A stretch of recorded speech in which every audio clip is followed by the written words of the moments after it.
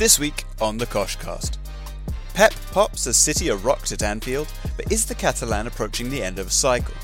Arsenal can't keep up with Leicester, who are on their bicycle, Chelsea are riding high still, and Pochettino looks like he might cry.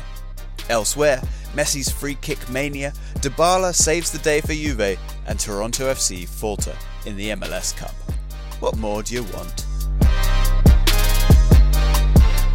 Hands up, over, bow! Snap back to reality. Snap back to reality. Oh, there goes Rabbit. Oh, there goes. Liverpool Mo not winning the Premier League. Oh, there goes gravity. Oh, there goes Shaqiri. Hello and welcome to another episode of the Koshcast on underthekoshblog.com and at _thekosh on Twitter. My name is Alex. Bernie is here. Hello, hello. Rashay is here. Hello. Just about. And Mohammed is here. Yo, yo, yo. How are we all doing, boys? Bernie, how are you? I am wonderful. Excited to talk to you boys once again. Yes. Rashay, how are you? Doing very well. Excited for this week's Koshcast. Can't complain. Excellent. Mohammed, how's life in North York? Good, man. Not bad. It's the month of housewarming. So, 2 down, 2 to go. Excellent. Sounds good. We will be there when? Soon? Yeah, end of November. Excellent. What's on the menu? Oh, man, it's a week-by-week kind of thing. And of course, Alex, doesn't- you have to throw in that we're also inviting our entire audience. I'll leave that to Mohammed and his wonderful wife Yeah.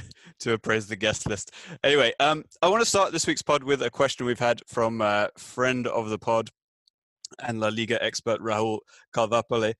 He says, Trippier and Smalling are both doing well in La Liga and Serie A respectively, especially Trippier. Which English player would you like to see do a Brexit and play abroad? And his pick is Harry Kane, who he thinks he would do well in any league. If I can go first, I would pick someone like a Sterling in Madrid. Like a winger, a pacey winger kind of guy in Madrid. I think I'd like to see that because he's really the superstar. Him and Kane are the superstars. Everyone else is a bit underwhelming moving out. But like Sterling, you'd follow his career at Madrid. I'd like to see how he does there. Yeah, that's fair. Bernie? I was thinking very, very hard. I was gonna say Micah Richards, but that already happened. I don't know. I go to Rashay and come back to me. I can't think of this. Okay, Rashay, any thoughts? With pleasure, I would select Jamie Vardy. Anywhere, La Liga or Serie A, I think he would light up those leagues, and I think he would be top scorer. That's a good shout, actually. Vardy is a good shout. Sorry, guys, I'll be right back. Keep going. Vardy. So, like in Spain, because there's so much space, he would just run in behind and score 50 goals. Is that your logic?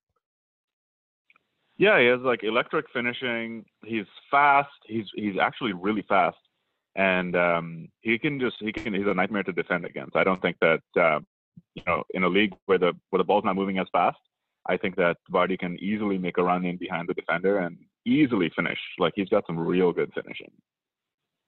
Yeah, it's less about like who's gonna do well. It's just for me, it's like the excitement factor. Vardy would be exciting. I just feel Sterling would also be exciting to follow. Almost like what Hazard moved there to do, but hopefully better. And yeah, it's because we always talk about how Sterling, is Sterling world class? And a lot of the times, unfortunately, the really, really like world class test is how are you going to do at Barcelona or Madrid kind of thing. So we just kind of, I think, finally answer that question. I mean, it's almost answering the question for Hazard right now, but in the inverse.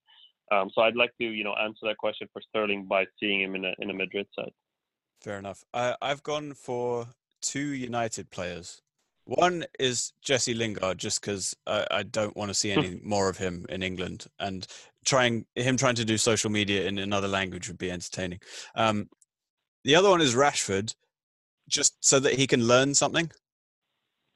And just stop relying on his pace and like learn how to do tactics and stuff like that, It's not a bad shout. Rashford's actually not a bad shout. Martial, he's not English. Martial should go to France. Yeah, go back to where you came from. I think Harry Kane's a good shout. I think that's a very good shot, actually. I think he would do well anywhere he goes. Maybe with the exception of, I mean, depends on the club. I don't think he'll do well at Barcelona, personally. I just don't see it. No. But yeah, Real Madrid, absolutely. Juventus, He would- sure, why not? Would he have a better career than Lewandowski, let's say? No chance. Yeah, I don't think so. That's the thing. Like, it's I think it's going to be a bit underwhelming for Harry Kane. I think this whole Spurs thing does help a little bit.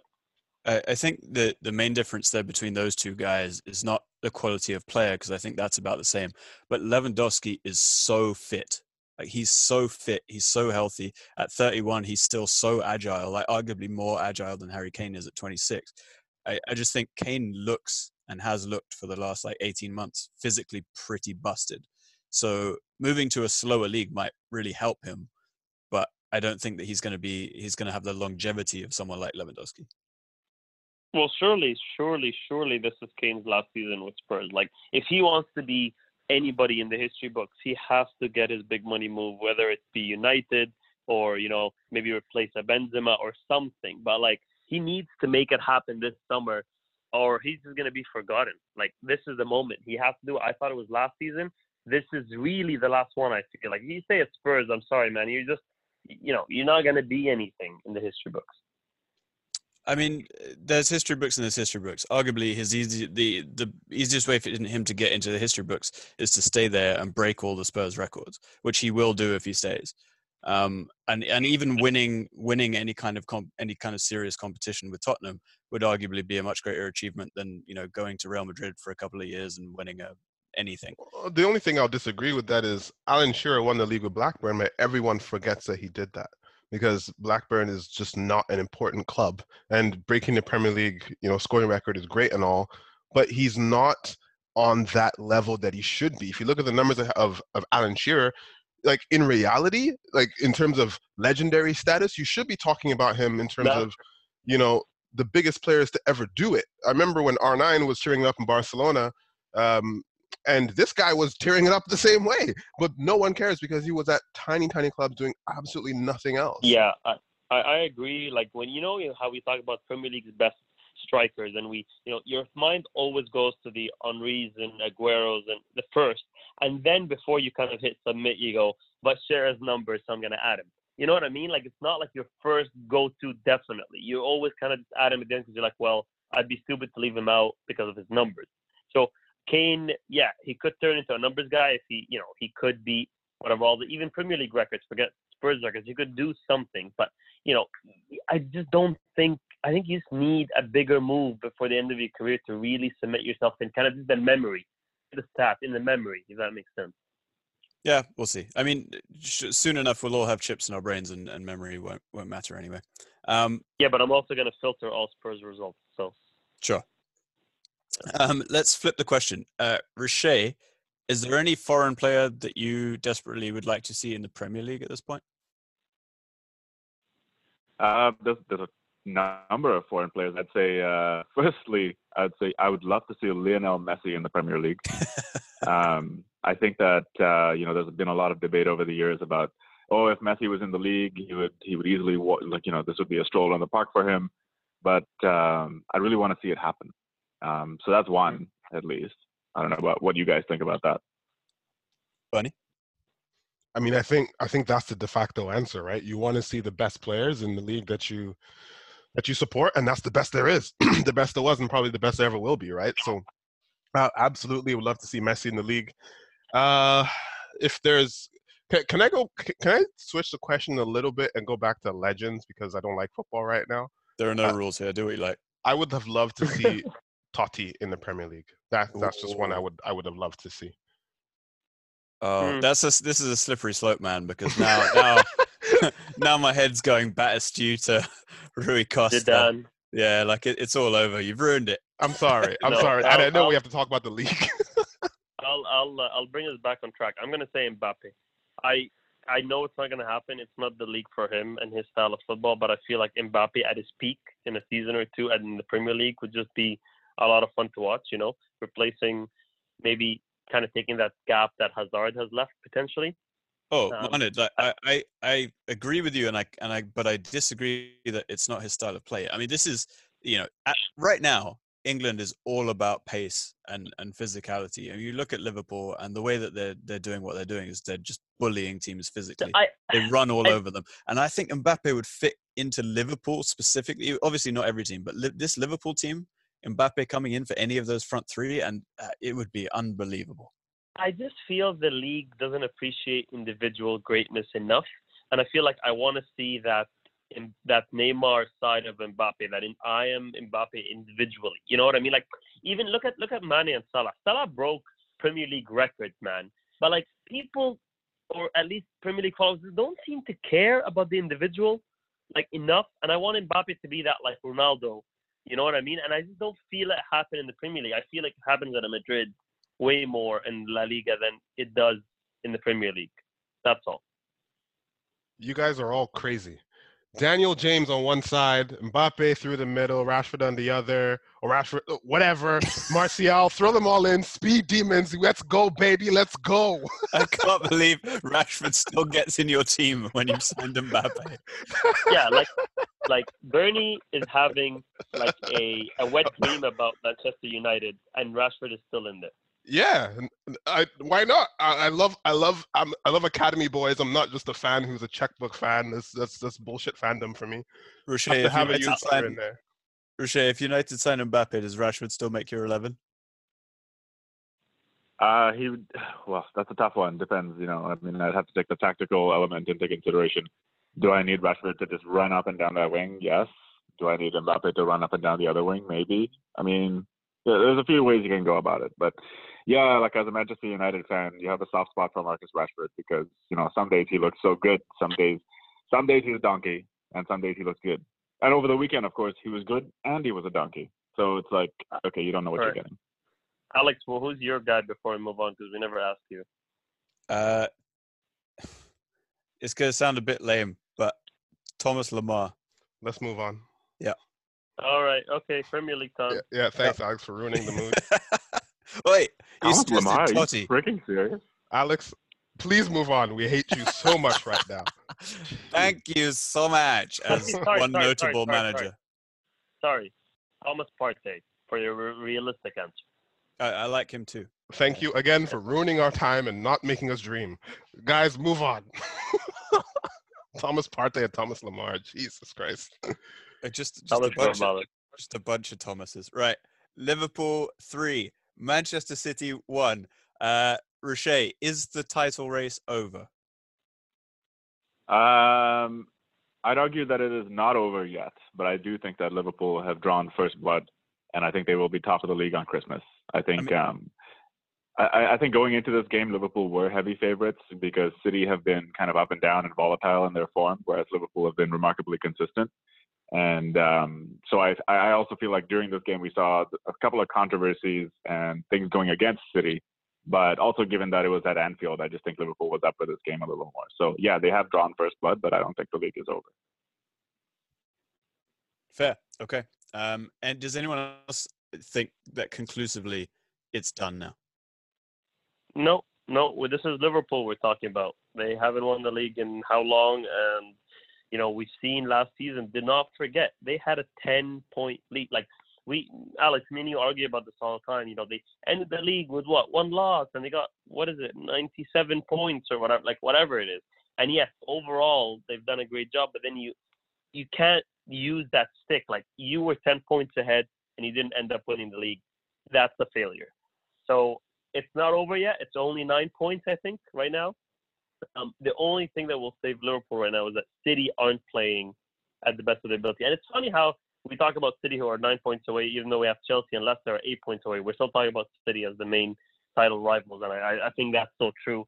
But I really think City will probably focus a lot on the Champions League now, and that will give Liverpool the break they need just enough to go on and win the league. So it's not over, but they really should win it. If they don't win it this season, it's a curse, and it's never going to happen. I kind of agree with you in that I think the further that City slip, the more that they will just end up focusing on the Champions League. Not that, I think Guardiola's priority may be to win the Champions League anyway, but he would have desperately wanted to retain the league, desperately. And I don't think they're going to give that up. But I do kind of agree that they may end up this season really prioritizing the Champions League. I'm not sure. Bernie, though, how do you feel? I'm not sure that it's about what Guardiola wants to prioritize or not. I don't think that's in his hands. With Laporte being injured and Stones being terrible and injured, and Fernandinho filling in like he did over on the weekend, there's nothing. He has to just take it week to week and see what he can do. It's not, and Ederson, of course. Ederson has been brilliant for them, although he's had a couple, let's call him dips here and there. But Claudio Bravo is a negative. You might as well play Kyle Walker as they did in the in the Champions League, I think it was. So for a team that actually has considerably a big squad, they're actually kind of thin. Like Claudio Bravo is a second keeper, no. Like Laporte, they needed to buy a center back. They haven't done that. Jesus to me just seems very, very strange. Like I don't know what type of form he's in. They have problems in that second unit. And I'm not sure. I think Liverpool have won the league. I really do think so. Leroy Sané is out as well for an extended period of time. This team has significant problems that they did not have last year. Yeah, I don't disagree with any of that, really. I think that City do have some issues in that second string. I mean, this is all relative, right? Like most clubs would absolutely kill to have the issues that City have. But compared to previous years, they don't feel as strong. Barney Ronay wrote an article in The Guardian today suggesting that this is what we've seen from Guardiola, both in terms of how his team is playing and his personal antics, seem to suggest that we're in possibly the final phase of Guardiola's City. Does anyone else feel that may be true? Yeah, I think the 3-year thing. How long has he been in City now? This is his fourth. This is his fourth, right? Yeah, I don't think Pep's a long-term manager, and even 4 or 5 is long-term in kind of what Pep Guardiola wants to do. He's one of those guys where I think of those alien movies. You move to a new planet, you take up the resources, and you move on, kind of thing, right? And I think that's where he's at, and I think there's going to be a lot of managers leaving clubs at the end of the season. Pochettino, Pep, like the cycles are ending for a lot of clubs. And I think City is going to be one of them. If he doesn't win the Champions League this season, assuming he doesn't win the league, I think that's going to be it. He's going to be looking for something new. But yeah, it feels that way, doesn't it? Unless this rivalry with Klopp and Liverpool like kind of fire him up and he wants to go again one more season. You never know, but I feel like this might be it. That's possible. That I kind of feel, and I've said before, that I reckon that if Klopp wins the league, he probably will and probably should leave Liverpool because there's nothing left to win at that point. He's won the league. He's won the Champions League. It can only go down. Move on. Rocher, what do you think? I think, first of all, Klopp is probably not going to leave Liverpool. I can't see it happening at this stage. Even if he does win the league and he wins the Champions League and all the trophies there are, I just feel like he's built this up for so long that there's no way that he's just going to quit right after he wins. But on Pep and City, I think that Pep should probably stay at City until he can win something. I don't think Pep's the type of person to leave a club without achieving anything. I mean, yeah, you can argue that he did somewhat leave Bayern Munich before he won the Champions League with them, but I think that the circumstances were different. He was winning the league every season. So with City, I think that he would at least try and win the league and the Champions League, maybe a double. He's still got plenty of things to win at City before he moves on. That's fair. I think the trouble with Guardiola is that the teams that he takes over leave us no choice but to pretty much only judge him on whether he wins the Champions League. Like, he takes teams over that are so dominant in their domestic leagues, or should be so dominant in their domestic leagues, that his domestic achievements just kind of fall by the wayside. And it's like, right, well, if you haven't won the Champions League, you failed. Like, that's the view of Bayern Munich, even though he actually did some incredible stuff there. No, I was just going to say quickly that I think similar to what maybe you had in mind is that even though he takes on teams that are the best in the country at the time, he always seems to elevate the league performance one more. Like City, 100 points and breaking records, and Bayern did it in, it was dry, but it was record breaking. So he always does take them up another notch. It's just obviously like one of those things where it's like, well, they were going to win anyways kind of thing, right? But I think he did take City up a notch, definitely, from where they were. I think that's true. I just think that we have to have a little bit of perspective, and this is not to hate on Pep. I do that a lot, but I mean, he took over treble winners at Bayern Munich. I get that he got a points record, and I think an earliest time winning the league and all, but you won this was treble winners. That is harder to do. Yeah, but that's treble winners, Bernie.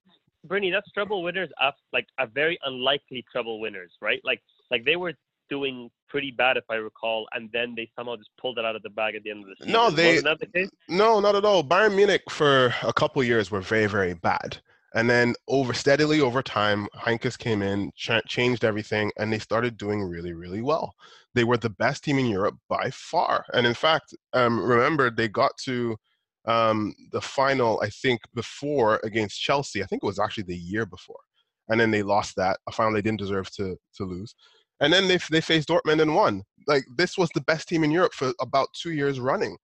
Now, that aside, yes, he did do some good things, and I think we spoke about this. For me, I rate Klopp as a better manager than Pep Guardiola. I always have. I understand revolutionize this and that, but what Klopp did with that Dortmund team, that's actually transformative.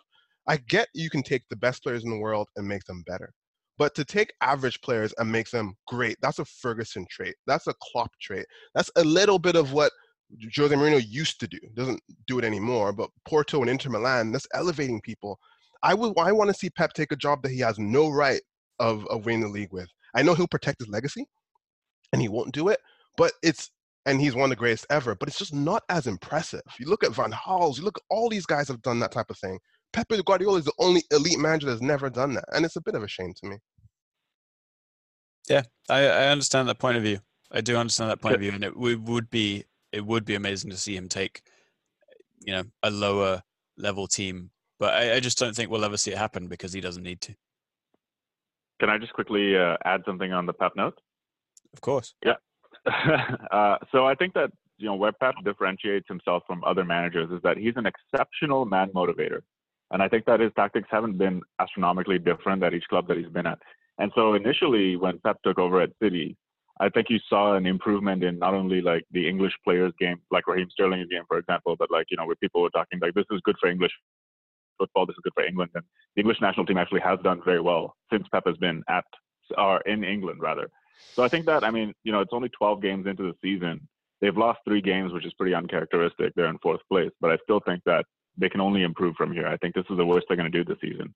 Because, if you look at City, they've underperformed. But if you look at Liverpool, I think they've overperformed because they've got 12 games. They've won 11 out of 12 games, and they've drawn 1. So I think that's an overinflated start to the season for Liverpool.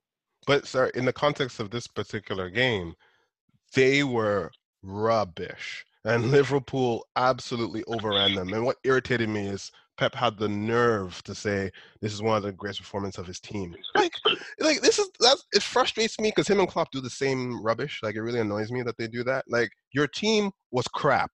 Like, you don't have to say it was crap, but you don't tell me it was the best performance ever. I remember Claudio Bravo in his debut against United was absolutely horrendous, and he said it was the best goalkeeping performance he's ever seen.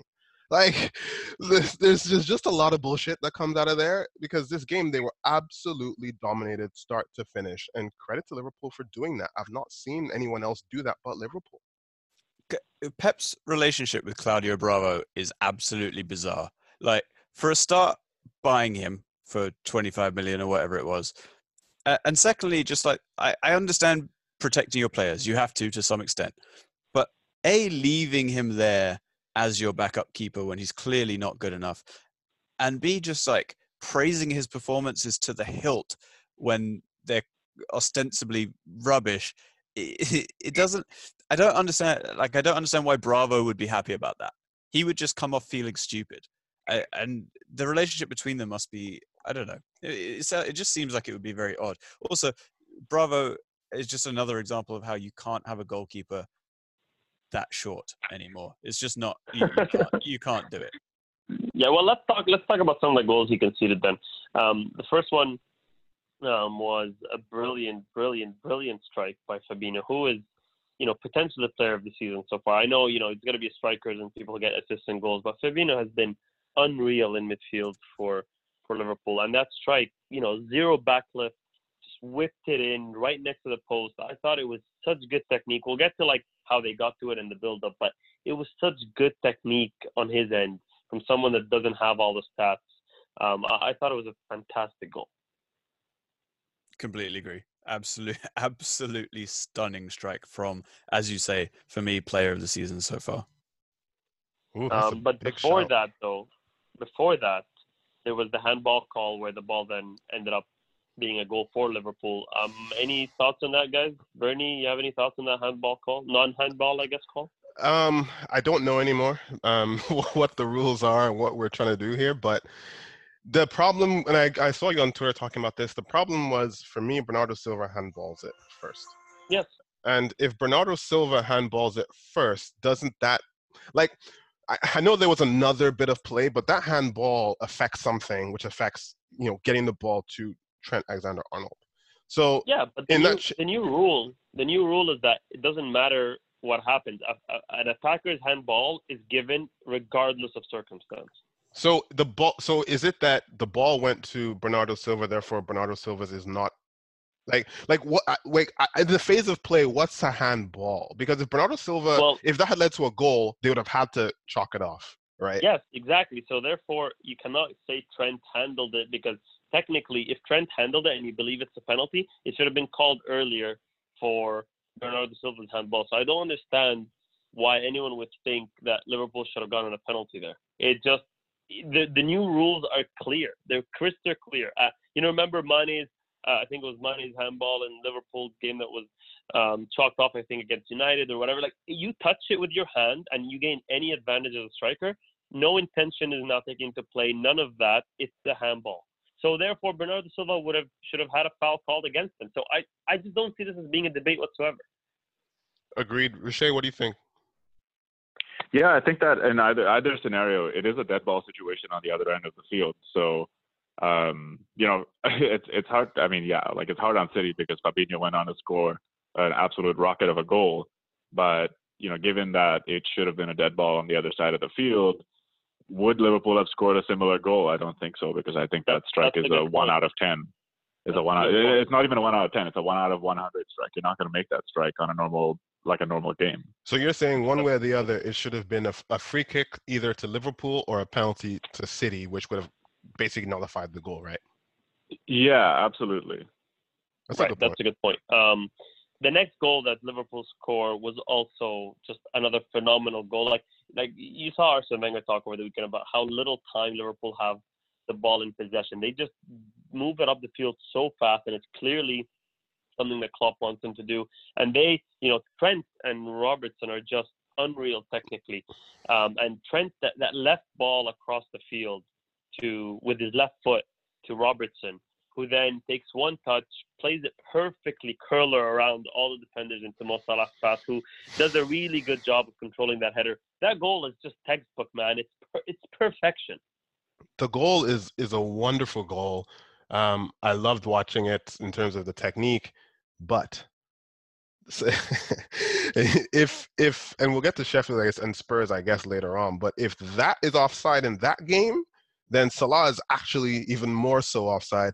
To me, you still let it go. It's still within the realm of possibility that, frame rates and whatever, but there's no consistency. And that's my problem. And I know VAR is becoming just this weird monster that we talk about every week, and that's actually getting very, very boring to me. But it's as you guys are seeing, it's very hard to talk about technique anymore because you're there thinking, did that goal even deserve to stand? I don't know what you guys think. I'm thinking we make a cost decision to never discuss VAR, because honestly, it's ridiculous.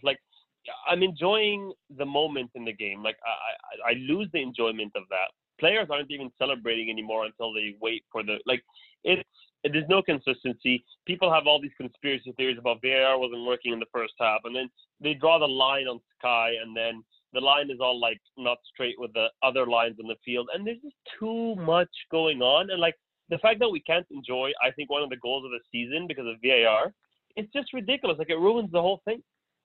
Yeah, I mean, on the subject of VAR, it's like the first real season that it's been like implemented, and we are seeing a lot of these consistencies. But I feel like from here, what we learn in this season, we're gonna, or not we in particular, but the FA or whoever the governing body is gonna say, okay, like these are the inconsistencies from last season. How do we address these? And so it only evolves from here. That's a lot of faith, man. That's a lot of faith in people that I think are just incompetent. Like they had the World Cup, they had a lot of time to implement this VAR the way that they seen it happen in those tournaments. I just think they're incompetent. Like, come on, man. Like 2 weeks ago, they just decided that, okay, every VAR call now is going to get overturned. When like for 10 weeks straight, they didn't, they never changed the call. Like they keep flip-flopping. And anyways, I don't like it, and it doesn't make any sense. And I'd rather we just don't talk about it. I mean, I absolutely agree with Mohamed that like it's so bad, and it kind of like takes the sting out of the game, and it makes it unenjoyable. But I will say that on the positive side for VAR, like just the fact that we've actually come to this point where finally we're implementing technology into the game to address inconsistencies that were there from before, like with the linesman or the referee. I think that that's a step in the right direction. I think that from here, they should still continue to make improvements, and then I think just over time, there will be some framework to get it in, like actually consistent. And so maybe from now until then, when it's actually a proper framework, then there's a bit of growing pains to consider. Can I just address that for a second? Also, sorry, I had food delivery, had to get the door. The decisions that were being made before VAR were 97% correct in the Premier League, at least. Now, we have to, as I don't know, society is too strong. As a fan base, whatever you want to call it, we have to decide what we're willing to accept.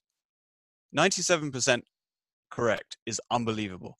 That, like, doing something that well in any other, part of life would be considered beyond success. So, do we really want all of this to make up that last 3%? Because for me, it's absolutely not worth it. I think I agree. And before you came back, Alex, Mo posed the question that says, should we make a decision as the Kosh to never talk about VAR again? Now, I'm down. What we might do is reaffirm every week that we're never going to talk about VAR. I was just going to try and remind Bernie about how the famous Drogba offside goal at Old Trafford in 2010 led to Chelsea winning the league that season by 1 point. So, I mean, if 97% of decisions are correct, sure, that's great. I mean, I think that the decisions like that are correct are still going to continue being correct. But the magnitude of the decisions in those 3% that are wrong, if they're going to lead to massive results like that, then I think VAR definitely needs to be in the equation. Obviously, it's not perfect, but I think you'll get there. I agree with that. I agree with what you're saying, and it makes absolute sense. It's just you have to also individually make a decision of what do you want? Do you want a robotic, rigid, performance-only based sport, or do you want entertainment? And that there's some luck involved, and that people make mistakes. Like let's look at it that way. Referees make mistakes, and we're trying to take all their mistakes away, 100%. But managers make mistakes, players make mistakes. Hell, medical staff make mistakes. Like we don't, they're not scrutinized to that level of what football player plays to 97% every game. It just doesn't happen. So exactly. Why are referees, different in that sense? I value the entertainment factor of the game because, I always keep saying this every time VAR comes up, which is grim. It's like, we're all going to die. I don't care if Drogba was onside or offside when I'm dead. I just care that, I enjoyed the season at that moment. So let's use this to, because I think if they did it like some other leagues where the referee goes to look at it, then at least you can say he still made the decision. But as we promised, let's talk about something that was absolutely sensational, which was Jordan Henderson's cross for Mane's goal. Now, on Jordan Henderson, he's still a terrible player. But I will say this. This goes back to the whole Klopp and Guardiola. Klopp makes this guy good. That's just what it is. Whenever he goes to play for England, he's an absolute donkey. But playing for Jurgen Klopp, the man is world class. Like, it's so stupid for me to see Jordan Henderson play like a world class player. It's so weird. That cross was absolutely sensational. And by the way, his play in this game was absolutely sensational. Yep. And Yeah, of course, Captain Mane scores a wonderful goal, but that goal was 100% Jordan Henderson. And this to me is a difference in managers, taking a player like that and making him brilliant. And it's not just Henderson, it's Wijnaldum next to him too. I would have never thought in a million years that Wijnaldum had these performances in him for the last, 2 seasons now, season and a half. I would have never thought, Gigi was a good player before and whatever, but not to this level. There's just no way that I expect him to play this well. And you're right, Klopp, again, it's a system. Henderson knows exactly where someone's going to be, so it makes his life easier. He doesn't need to be a flair player. He doesn't need to think on the spot. Everything is kind of like as per the prescription. You know what I mean? Absolutely. Anything else to say on this game? Well, yeah, I think, Liverpool scored a third first? Yeah, they scored a third. I can't remember. Well, that was the third. That was the Henderson. Oh, that was the third. Right, that was the third. Then City had a bit of a foothold in the game. They slowly came back into it. And I have to say, as we've talked about Fabinho, Rodri is an unbelievable player. Forget the score. He in midfield just as well, man. He's so good. Yeah, he is phenomenal, and he's lovely to look at as well, which helps. All right, let's move on. I guess we talked about this 9 points ahead of City, 8 ahead of Chelsea and Leicester. We can look at Leicester next, I guess, seeing as they are second in the table with the top scorer in the league and Vardy. They beat Arsenal convincingly, 2-0. Again, Leicester were favourites. There's no shock result here. Favourites like by a mile, with everything that's going on at Arsenal and just the form that Leicester are in and how well they're playing. That Tielemans, Ndidi, Maddison trio is, Vardy obviously, but that trio is making them tick. It's phenomenal right now. Oh yeah, I mean the only surprise here was that Arsenal lasted 60-something minutes before conceding. Really, I would like to quickly point out that Leicester have the best defense in the league. They've only conceded 8 goals through 12 games, and they've scored 29 goals. Yeah, and they're outperforming their XG and their goals conceded. They're outperforming all the indices, sure, but at the end of the day, they deserve the eye test.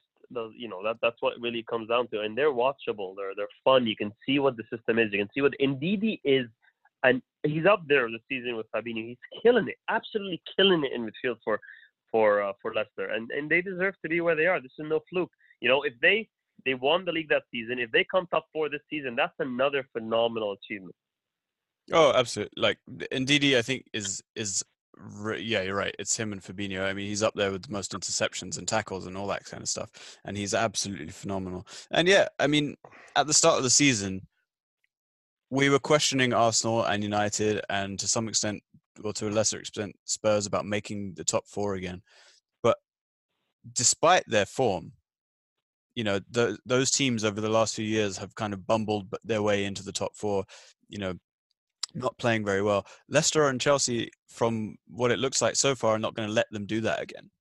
Chelsea have won. They've got the best form in the league. They've won 5 in a row. I think 6 in a row, actually. Leicester lost 1 and then won the last 4. Like, these teams are not letting up. They're absolutely relentless at the moment. And it is really incredible to see. I mean, did we expect anything more from Arsenal? Or did we expect even less? No, I mean, to be very honest, I think whenever we get into this stage where people say, oh, they're going to get battered, it never happens. So I didn't expect the battering. I did expect a win for Leicester, maybe 1-0, something similar to the Spurs game where it was 2-1, I think, in the end. I expected that. And to be honest, Arsenal gave a decent account of themselves for the first time in a while for about 45 minutes. They could have taken the lead if Aubameyang was onside. And, I mean, he was way off, but time your run better and it's a goal. But end of the day, the pressure told. And as you guys said, Ndidi was sensational. Rodgers made the right calls. Damari Gray coming off the bench changed the whole complexion of the game. That's good management. That's what that is. And you have to have a good manager to make those calls, and he did that. And absolutely correct, they have the best defense in the league. And I think that's also because a function of the team has bought into everything. Unlike Arsenal, where they have not bought into anything, and I'm not sure there's anything to buy into. Well, Leicester even have some of the best right and left backs in the league. I mean, with Chilwell and Pereira, they're killing it right now. At least especially from an attacking point of view, they're so dangerous. Like we said, their midfield is one of the best in the league. They have the top scorer of the league in Vardy. Like, what more can you ask for? They are where they are on merit, and they deserve to be. And I honestly hope they stay in the top four. It'd be exciting to have a bit of a change in that status quo. Here's a question. Sorry, Alex, just want to ask this question. When they won the league, right, and then Conte left, and what's his name left? Conte left, and Mahrez wanted to leave. He didn't leave immediately, but he definitely wanted to leave, and then Vardy kind of almost. The test of this team probably isn't really this season. The test of this team is, can they keep these guys? I don't expect Maddison and people to leave, although, there was an article in The Athletic that's saying that Leicester are prepared for that scenario. But if they can keep the core, because it's a young team, actually. If they can keep the core, then we have a new force, potentially. But it's the summer is going to be where we really see if this Leicester team is for real. They replaced really well. They replaced Conte with Ndidi, and they replaced Maguire with Sionku. So they seem to get it right. They replaced whoever with, Tielemans and what's his name in midfield. So it took a couple years to come into play. It's not going to be next season, but if they keep popping up like this every 2-3 seasons, that's more than enough. Here's what I'll say about keeping those guys. If they finish top four, it's not even a question. It's not even a question. They will stick around for the Champions League. They'll stick around while they have a manager that they like, that's getting the best out of them. They'll stick around to play good football. I mean, Harry Maguire would never admit it at this point, but he, it looks like he made a mistake making the move that he did. Sure, he's probably getting paid double, so fair play, whatever your priorities are. But he's missing out on playing in a fantastic, young, exciting team, and instead he's dicking around in mid-table with, sorry guys, a load of nonsense. And Leicester might be playing in the Champions League next season. Manchester United, barring a miracle, will not. So I don't think there's any problem with those keeping those guys, especially because, as you said, Bernie, most of them are very young, and Vardy at this point is too old to move anywhere. So yeah, I think they're good for a couple of years at least. Hey, I have to disagree with the whole Vardy sentiment, because I still feel like, based on our discussion earlier about whether or not he would go and tear up another league, I still think Vardy is good for another 3 seasons, and he's in the form of his life, and he's such a late bloomer. I love the guy, and I don't think he's going to peter out anytime soon. Oh, I'm not suggesting that he's done. I'm suggesting that he's too old to be worth anyone spending a lot of money on. Like no one's gonna buy him at this point. No. But yeah, that's Leicester. Let's talk about Chelsea a little bit. They're also in second, 8 points away from Liverpool. They are, again, not easy what they're doing. Like, I mean, yeah, sure, you just say what's the big deal beating Crystal Palace 2-0, but these are games that sometimes teams slip, and I expected Chelsea to slip a lot this season. But again, Pulisic is back in form. Tammy Abraham seems to be so reliable, and Willian is back in form as well. And there's just a lot going on. And Zuma's playing fantastic, and Tamari? Tomori. He's playing Tomori. He's playing fantastic. Like, everybody just seems to, just be playing really well for Chelsea, and Lampard winning Manager of the Month and all that. Everything is rosy over there. It's pretty incredible. Six games in a row. Bernie, where are you at with Lampard? I think he's doing a good job. Chelsea convinced me a lot less than Leicester. Their last couple games are Palace, granted, Watford, Burnley, Man United in the Capital One Cup or whatever, Newcastle, Southampton, Brighton. You should win these games. Now, and my problem is,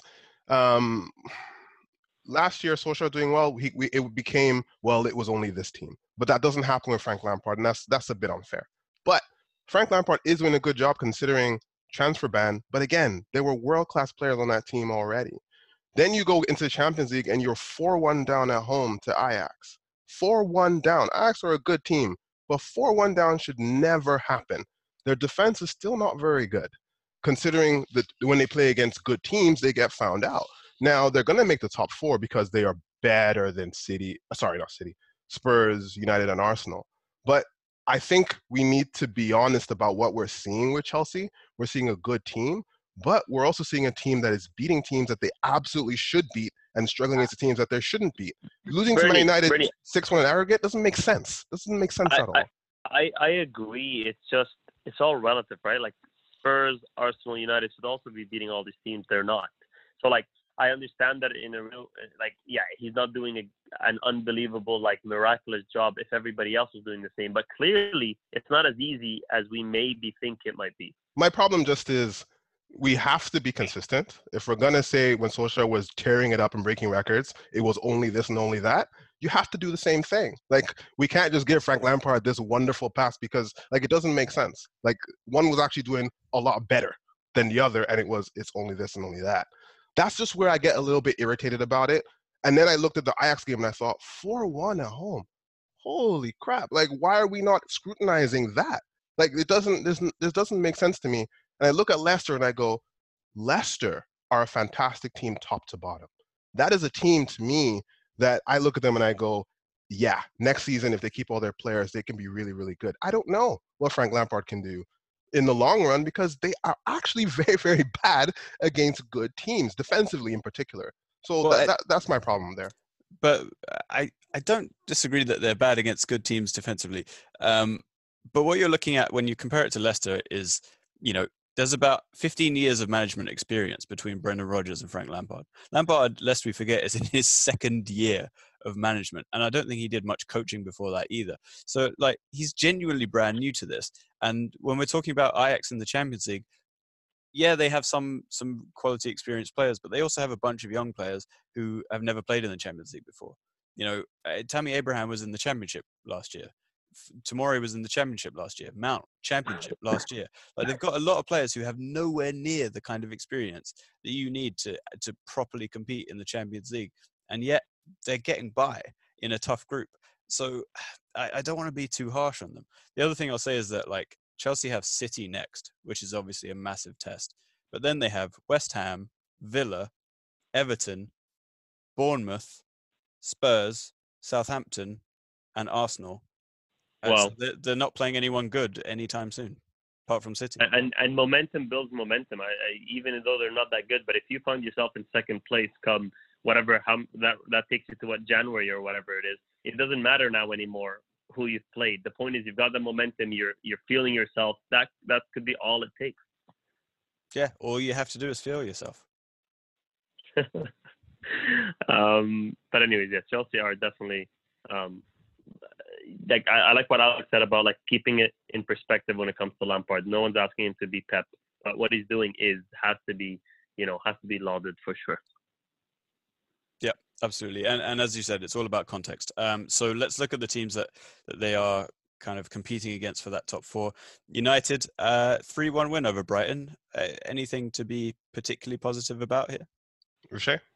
Yeah, I think, watching this game, you saw a lot of, mistakes that United had in previous games being corrected. So, for example, there was a lot more attacking verve. There were a lot more chances created.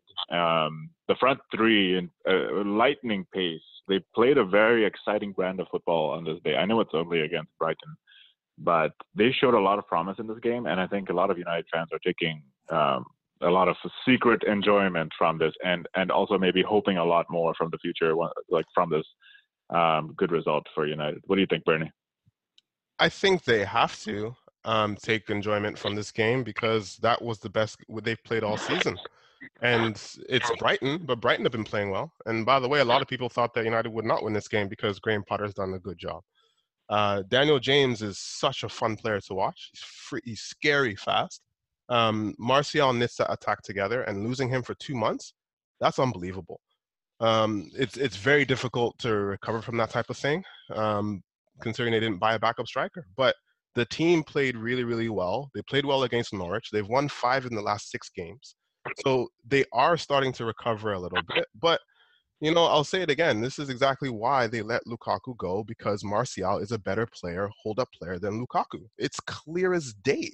So if they can keep them fit, they'll probably finish 5th or 6th. Sure, fine, that's okay.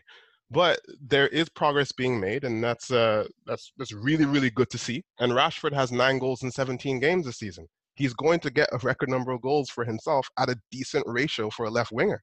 So it was gloom and doom, but it's not all gloom and doom, Manchester United. So I think we should all be quite happy, in recent times anyway. There's a lot of positives.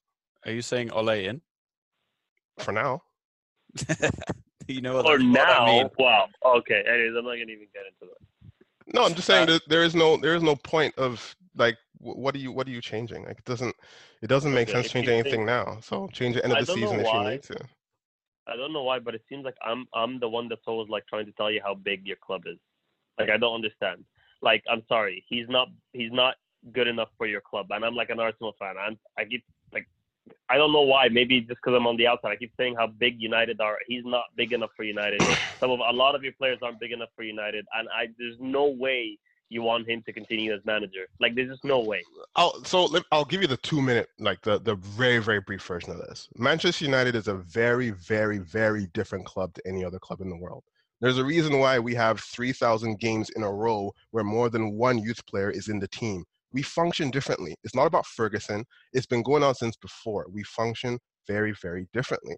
The real fans of Manchester United, not the 14, 15-year-olds, are ready to take 2 or 3 years to build something. That's why when I said, if I get rid of Solskjaer, I'm going for Marco Rose, this whole idea of a manager being big enough for the club is stupid. It doesn't make sense. We had the 2 biggest to ever do it, and they failed. We're just trying to build something, and we're okay right now. If he can do it, you're seeing Brandon Williams is doing really, really well. Rashford is improving. Martial's improving. McTominay is improving. If he can maintain this, keep him. If he can't, dump him, but still go for a young, progressive manager. This big manager idea is stupid because it's not what Manchester United are built for. Not at all. Bernie, I agree with you. In terms of you don't need a big name manager. I think you need a different one, but that doesn't matter. What I'm going to do is ask you the same question that you asked of the Leicester players.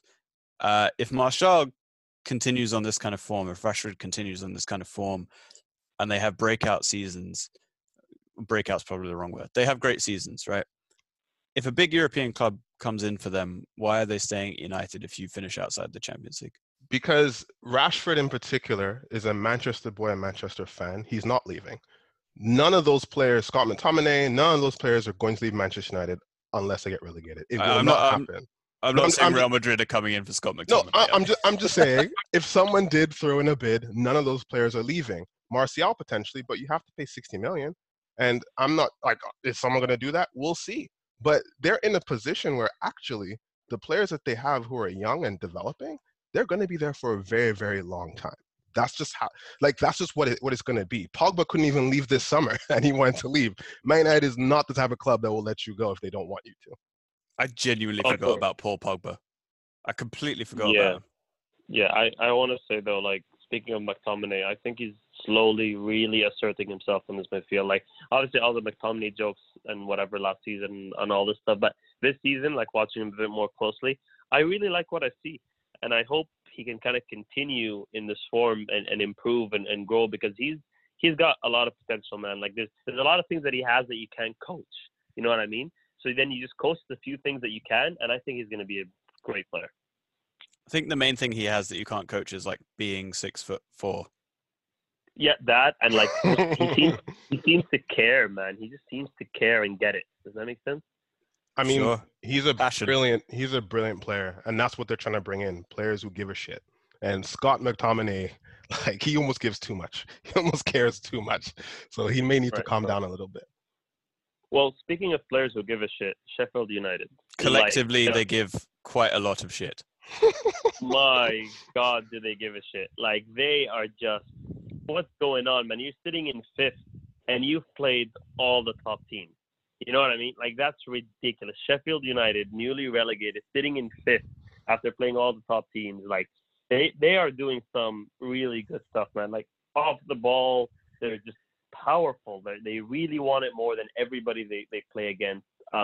This game was, again, against the run of play with the City goal, and then they got really with the Tottenham goal, and they got really unlucky with the VAR call, just like, you know, a big toe offside. And I really, really like what I see from Sheffield United this season. I think they've been phenomenal. And Spurs again this game, just Spursy, same thing, nothing changing. Pochettino just doesn't seem to be able to get it out of them as he did the last couple of seasons. Yeah, it was.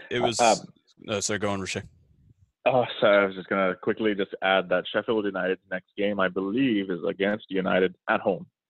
So very exciting, actually. I like what I see from both teams. Quickly, just pointing out that Sheffield United are in 5th place, which is remarkable. They're above Arsenal and United, and however, their games are pretty boring by the stats. So they've only conceded 9 goals, so they're the second best defense in the league, but they've only scored 13. So, be an interesting game to see Sheffield United against Man U in the next game. Absolutely, and they haven't lost in 5. And what I will say is that if you are the highest placed United in the league, I think you get to be called United, don't you? Yeah, that's a good point. It's like the Milan. I've never heard of this before, but good bands. Yeah, so I think after the international break, it is United against Manchester United in a battle for the top 5. It's for the battle for the United. Yeah, exactly. Although, on the faces of it, no one is more United than these Sheffield United players who give so much shit. In this case, it's City and then Manchester City. City being Leicester at this point as well. Exactly. If that applies. You understand, yeah, exactly. Yeah. That's what it is. On Spurs, they can't seem to turn it around. They kind of just seem depressed. Like they tried all the new guys in the Champions League midweek, and that seemed to work. So Pochettino tried it again in the league, and they looked a bit better. And Ndombele is clearly like absolutely class. And when he's on the field, he makes a ton of difference. But he had to go off at half time, and then it kind of all fell apart. The thing is, Ndombele shouldn't have to make a difference. Like they should be good enough whether Ndombele is in or he's out. I mean, last season they got to the Champions League final, although they capitulated in the league. But I think it's done. I think Pochettino is done here. And it's not because he's not a good manager, but it's really because they're not going to refresh that team the way he needs to refresh that team. The way whenever things got stale at United, Ferguson changed it up, or the way Pep came in and then switched everything up, that's not going to happen for him. And he needs to go for me in order to keep his career going, keep his legacy going, whatever that greatness path he's on. Right. He's got to go. So I don't necessarily disagree that it might be time to go. I don't, though, disagree that the squad refresh won't happen necessarily. What I'll take you back to is the summer where, at the start of the summer, they were linked with Ndombele, and you said to me, it's never going to happen. They're never going to spend that kind of money. And they did. I think Levy will be very, very keen not to lose Pochettino despite this season, because it's the best manager they've had in God knows how long. They won't want to try and find someone else. They won't want to try and replace all the backroom staff as well. Most of the players probably still absolutely love this guy. They won't want to lose him, and if that means they have to spend a bit more money than they plan to in the summer, or possibly January, I think we'd be surprised at the lengths Levy might go to if that's what it takes to keep him. Right, and yeah, I also agree a little bit with Bernie about it shouldn't really come down to just one player. In Ndombele, out Ndombele, it doesn't matter. It should be better than that. So just wanted to put that. That was really good. So yeah, the table. I think we've talked about all the games, didn't we? Wolves beating. Who did Wolves beat? Wolves beat Aston Villa 2-1. Southampton lost to Everton 2-1 as well. There's only one more I want to talk about, which is Newcastle Bournemouth, and I don't have anything to say about the game other than that Newcastle are now ahead of Tottenham, and Steve Bruce is somehow doing a reasonable job. Yeah, he's starting to pick it up. He does that from time to time, by the way. Every now and then, once every 5 years, he does a decent job. So he's not that bad, guys. He's not that bad. Well, it's not that hard then. Every 5 seasons, you should hire him. Keep a tracker. Yeah, it's just timing. That's all it is. Yeah. So yeah, we've got that's pretty much it. We've got Liverpool top of the table by 8 points, Leicester, and then Chelsea, City, Sheffield in 5th, Arsenal with a negative goal difference in 6th, and then the rest. So let's do something. Let's do something different here. Since I'm looking at the timer and there are 7 minutes left, so let's do a quick fire round of things here. Okay. First topic: TFC losing MLS Cup. How are we feeling, Mohamed? I watched the game and I thought Sounders just looked a bit better overall. Yeah, Richer?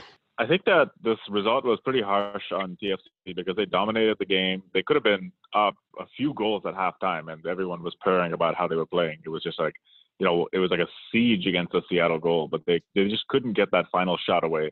And the second half was kind of going the same way until Seattle finally got their goal against the run of play.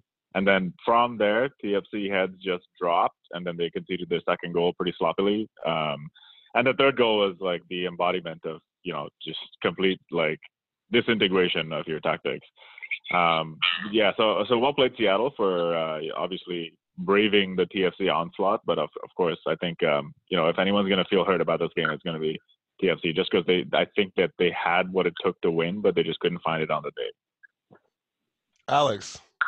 Yeah, not too much to add. TFC quite unlucky, not quite good enough at the back, not quite good enough at the front. Midfield was decent. But let's just put it in perspective. They were rubbish most of the season. They scraped into the playoffs. No one thought that they would be there. So the fact that they even got to MLS Cup was a surprise. That's 3 finals and 4, if I'm not mistaken. And I watched a little bit of the game, not enough, but I read that, similar to what Richer said, that TFC probably were the better team on the balance of it. And that would mean that Seattle have played 2 games. Well, they're both the finals that they've won. They weren't the best team on the field. But that's, I don't know. Is that how champions act, I guess? I don't know. Yeah, I just quickly point out a parallel to the 1994 Champions League final between AC Milan and Barcelona. I think Barcelona controlled the game very well. But AC Milan ended up winning that game 4-0. And it was kind of like, what? Like this boring brand of football ended up winning 4-0? You could have literally made that up, and there's no way for me to verify. Like, I don't even know if these are the right teams. I'm just like, I'm telling you. Like, okay. You can go on YouTube right now, type in 1994 Champions League final and watch the highlights, and you're going to be like, I don't know how AC Milan won this game 4-0. But I'm worried that, like, if I write that in there, maybe the TFC Seattle game will come up just because it's so similar. Okay. That was great stuff. Thank you, Michelle. In La Liga, Lionel Messi 4. Well, no, 3 plus 1. Let's call it. Shut up, Mohamed. Let me set you up. All right. Lionel Messi 3 plus 1. I don't even know who scored the fourth one. And Celta Vigo 1. Mohamed, go. Bernie's running down the wings, squares it to Mohamed in the 6-yard box. Bro. And then Mohamed gets fouled and puts in the free kick. Wrong. Mohamed died. Sumptuous free kicks. My God. Like, guys, I was watching this game going, like, after the first one went in, he's placing the second one in. And you've heard the French commentary. I'm like, no, there's no way. Actually, we haven't heard the French commentary. But well, you should. If you haven't, you should. They literally just, like, go all out. And I was just like, this cannot be. Like, there's no way. These are penalties now. These are penalty free kicks. Like, are you kidding me? Like, come on. Like, it just gives me joy, man. He just gives me joy, and you guys can hate all you want. I'm happy. I'm happy, and I can't believe you're not happy for me. Well, no one is. When Mohamed is happy, it's really hard for anyone else to be happy. That's the problem. That's very well put. Okay, I think Mohamed has said it all. To Italy, Juventus win 1-0. Ronaldo goes off 55th minute, and Dybala comes on and scores the winner. That's my boy. Alex. Yeah, that's my boy. Mohamed, you wrote him off. You keep writing him off, and he keeps coming back. And there's another important goal for Dybala. Ronaldo storming off down the tunnel, apparently. Not happy with this. But Sarri was quite good about it. He just said, well, Ronaldo's been playing with an injury, so it was very nice for him to even be available. Now, if that was Emery, I'm not sure he would have handled this situation very well. Whatever makes you say that. Absolutely. I think Sarri really handled the situation like a boss. On one hand, Ronaldo's playing with an injury. On the other hand, he's like angrily storming off into the tunnel. It's like, okay, what are you mad about? Are you mad you got subbed off at the 55th minute, or are you mad that you're injured? Yeah, and then on the one hand, Sarri, handled it well, and on the other hand, he had a cigarette. So. That's true. I wondered how Mohamed felt about this, because on the one hand, since we're talking about things in the hands, he dislikes Ronaldo, but on the other hand, he dislikes Dybala. So I felt that you were between a rock and a hard place here. No, man, no. I nothing gave me more joy than seeing Ronaldo being subbed twice in a row in the 55th minute, and just like the highlights of Ronaldo in this game. Like he couldn't even he doesn't have a first touch anymore, man. He's in Lukaku territory now, and it gives me so much joy. Love it. And Lukaku didn't score this weekend, which gave me so much joy. Anyway, sorry, Riche, go ahead. Everyone's agendas are being fulfilled, but I just want to quickly point out for the Mohamed agenda, there's two players that he severely dislikes. One is Hazard, and two is Ronaldo. And so Ronaldo was bad, and Mohamed also claims that Hazard has been bad. But as much as Real Madrid have been underperforming this season, they're in second place, tied on points with Barcelona, who are now in first. So La Liga is completely wide open. Sorry, hold on. Hazard's going to be great. Sorry, Riche. I just want to say, first thing, Mohamed hates Hazard and KDB more than anyone else. I was about to say. We have 30 seconds left. I'll give the last word to Mohamed. KDB stunk up the place. KDB absolutely stunk it up at Anfield. Horrendous display. Alex? That was false information. All right. I think we're done. Oh, what about me? Oh, well, you just spoke before Mohamed. But okay, go ahead, Riche. Sign us out. Oh, I was just gonna say I'm still leading the Kosh in FPL, although I have lost my grip on first place. But I think that a wild card might be in the equation pretty soon. So everyone, stay tuned to learn about more domination from Riche's fantasy team. I mean, that is the only reason anyone tunes into this. So thank you for providing that update. Yeah. All right. Thanks, guys. We will talk to you soon. Bye.